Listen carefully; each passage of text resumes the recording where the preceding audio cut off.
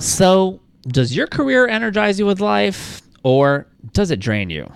Recent Gallup polls show that a whopping 70% of us feel disengaged in the workplace. There's just gotta be a better way. Welcome to our Authentic Careers, where it is my job to uncover the ideas and strategies that can help you become better aligned with your career. I'm your host, Gert Sabar, and I interview people like you and me about the twists and turns in their career paths so that we can all achieve greater clarity, meaning, and fulfillment in ours. Welcome everyone to this week's episode of our Authentic Careers. Today, I am debuting the third episode of the Career Tracks segment, which, as a reminder, is a set of mini episodes. Teeny tiny sods, meant to focus specifically on individual ideas and learnings I'm picking up along the way from all the great conversations I've been having with my amazingly open-hearted guests. And this week, I really want to hone in on what I believe is, without question, the most important idea of them all when it comes to inhabiting your most perfect and authentic career. And it's an idea I call core expression. And my personal belief is that nothing matters more to your career path than identifying yours.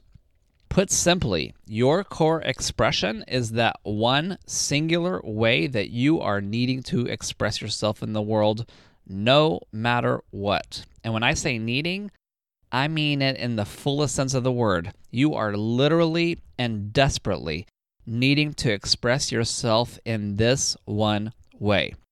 So what in the world, you might be asking yourself, does identifying your core expression have to do with figuring out your most perfect career? Let me try to tell you. But before I do that, I want you for a moment to think of yourself, and each of us for that matter, as a seed, a little round seedling. And actually, broaden it a bit. Think of every living thing as a seed first. Think of a red rose that started off as a seed.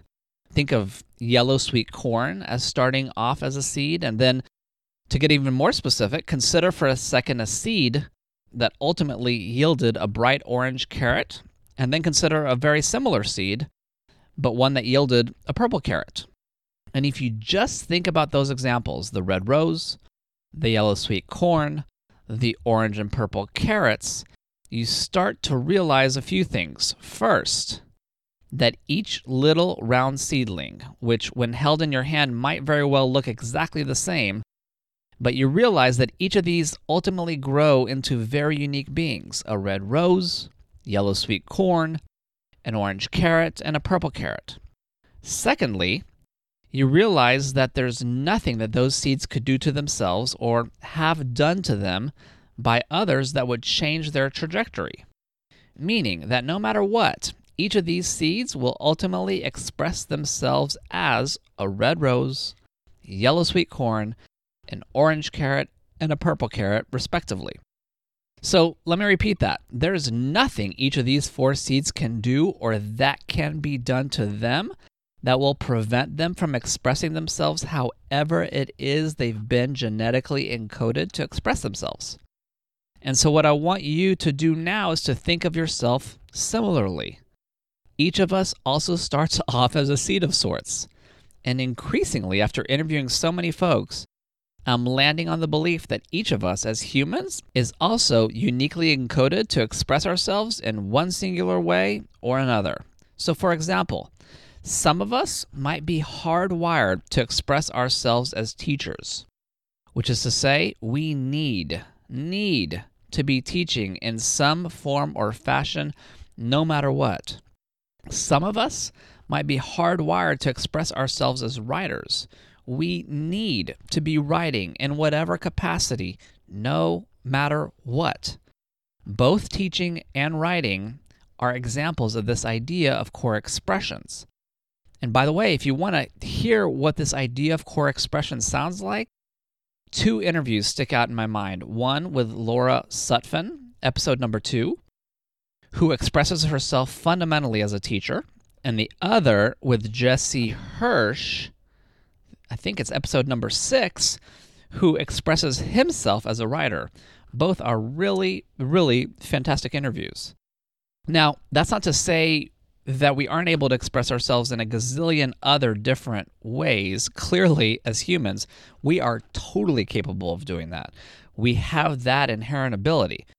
But therein lies a particular challenge for our species, because let me put it this way.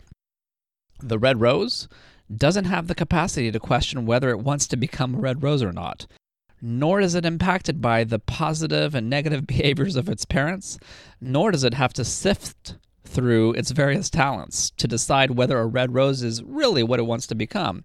Simply put, a red rose just is a red rose. Same with sweet corn and the orange and purple carrots, they just are. And so back to the original question, why should you care about your core expression and what could it possibly do for your job and career? Well, consider this.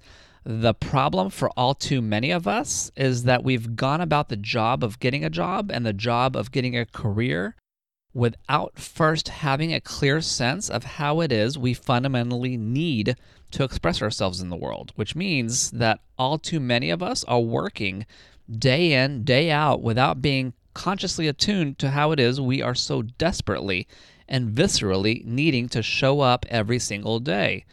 Or put another way, it means we're operating in the working world without our core, without our unique encoded purpose in life.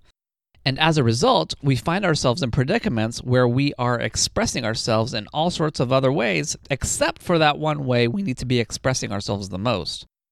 And that, my friends, causes all sorts of pain, and most typically puts us in a state of submission. And often, the best way to spot that in someone is just by asking her or him one simple question. How is your job going? And if their answer, or your answer for that matter, to that question is, it's fine, that's perhaps the most surefire way to know that exploring this idea of core expression is very right for you. Thank you for tuning into this episode of Our Authentic Careers with me, your host, Gert Sabar. If you like what you just heard, I hope you'll let your family, friends, and colleagues know all about this little podcast. And since it's early days here at the OAC, your rating, and especially your review of the show on iTunes, would also be hugely helpful and very much appreciated. If you think you or someone you know would be a great guest, please don't hesitate to reach out at ourauthenticcareers.com.